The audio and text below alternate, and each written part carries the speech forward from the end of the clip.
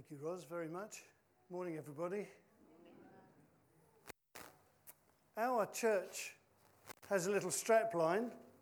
We know what that is. Very good. It's on the screen, so you couldn't get that wrong, could you? Aiming to be like Jesus. Now, what was Jesus like? Where did he come from? Heaven, right? Who lives in heaven? God. And where did he come to? Earth. And who lives on earth? People, yes. And Jesus was this amazing person, God in human form, a person where God and human dwelt in perfect harmony. He joined heaven and earth together, and we are aiming to be like him.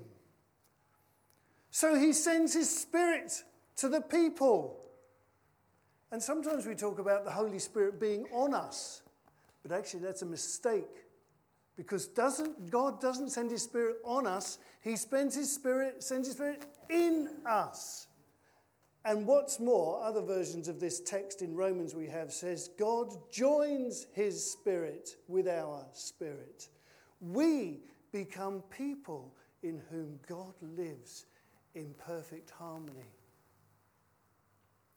Now, when something enters something else, one of three things can happen. I need a helper. Is there a helper?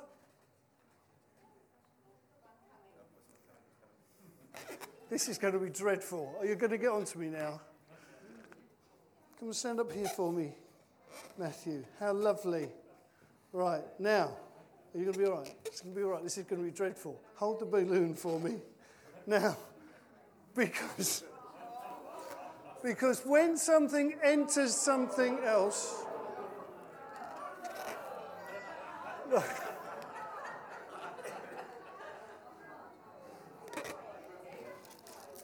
thank you, Matthew, for holding my balloon.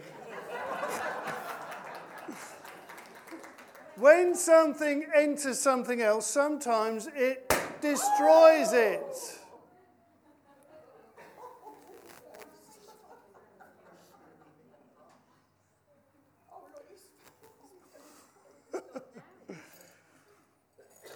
But it doesn't always destroy it. Who wants to hold my bowl of stones? Come up here, Peter. This isn't half so bad. Stand up for me. Stand up there. Right, turn around this way. There we go. Hold my bowl of stones. No, hold the bowl. Hold the bowl. That's it. And that hand. Hold it tight. Got it tight. You see, sometimes when something enters something, it might change the way it looks. Here is some sand going into my bowl of stones. Look at that. Now, though you can't see the stones, are they still there? Yes. And what's more, you can separate out the mixture of things that there are. I need somebody to come and fish out a stone. Come on then, Samuel, before your brother drops this thing. Fish out a stone for me to sow, that the mixture can be separated out. Have you got it? There we are. Show everybody the stone. Thank you very much. Right, do you want a Fredo for fishing out a stone? Well done. And a Fredo, thank you very much for holding my... Oh, yeah, we can put that back in there. Thank you very much. Well done. So it can be a mixture of things that can be separated out again.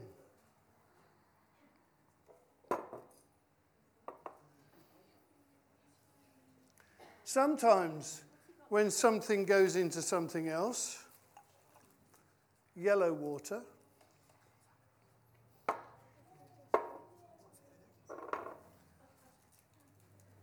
blue water, what's going to happen?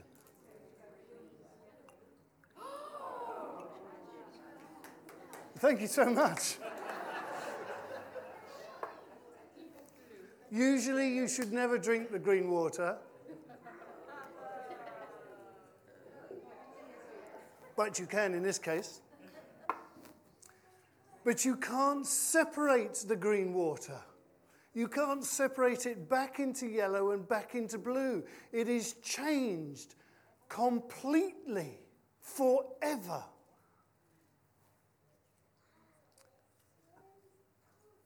Our Bible reading said, the Spirit you received does not make you slaves so that you may live in fear. Or another translation, does not make you a slave again to fear. When the Spirit of God enters us, it drives out fear. No more fear. Now, there's a lot of things that make us afraid. We can be afraid of all sorts of things. People attacking us, driving too fast, buying this building. We can be lots of things afraid. But what did the great preacher yesterday say? Love is a powerful thing, he said. Love is a powerful thing. And what Jesus was saying, what Paul is saying about the Spirit, is that the Spirit of Jesus drives out the fear that makes us afraid of God. We're not slaves to God anymore. And when we stand before God, we will only know his love because his Spirit has entered us. After the Manchester bombings, a Muslim man went out into a Manchester high street and he put up a sign saying, I'm a Muslim. I trust you. Do you trust me enough to give me a hug? And he stood there with a blindfold and his arms open. And there were queues of people in that Manchester high street for a whole hour just giving him a hug. Muslim or not, love overcame the fear in that circumstance. And when we get to God, you don't have to be afraid that God will judge against you. God judges for you because he has joined his Spirit with your spirit and driven out the fear of meeting with God. He's destroyed fear within us. Now, the second thing we know, because we've demonstrated it, is that something enters something else and it makes a mixture, and that mixture can be separated out. And the last verse we had, verse 17, says we share in his sufferings of Jesus in order that we may share in his glory. And sometimes we make the mistake of thinking that the suffering and the glory is the same thing. That if we're a Christian, somehow we've got to suffer.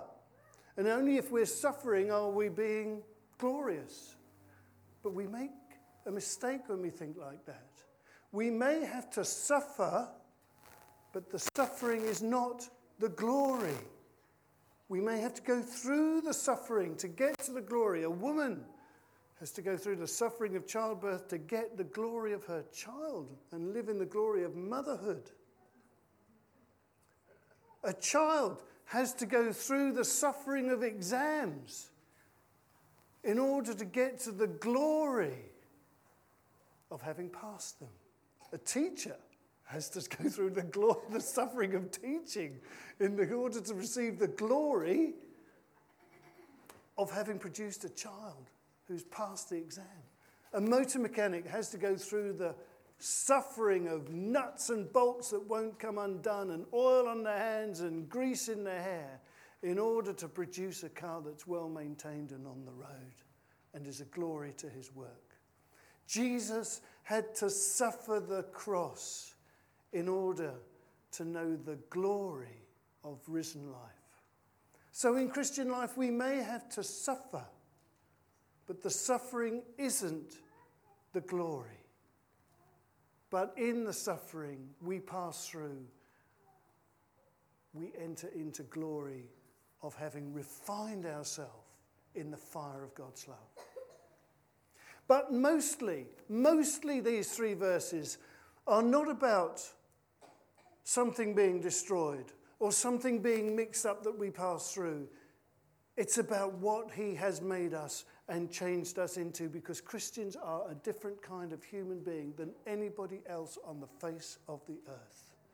God's Spirit has entered and joined himself to our spirit. And so we are children of God. That's what it says from beginning to end in this passage. Children, you're a child of God. And then it says, by that Spirit, we cry out to God, Abba, Father. Or, as the railway... Oh, I should have told you that. I was going to give you a Fredo for getting the right film. Railway Children. Well done, Charles. Last Fredo in my box. I was going to give you the actor's name. Daddy! My daddy! We cry out because we are not afraid and because we've entered into the glory. He's made us his children, and we cry out, Daddy, my daddy, Abba, Father. But the passage goes on to say one other wonderful thing.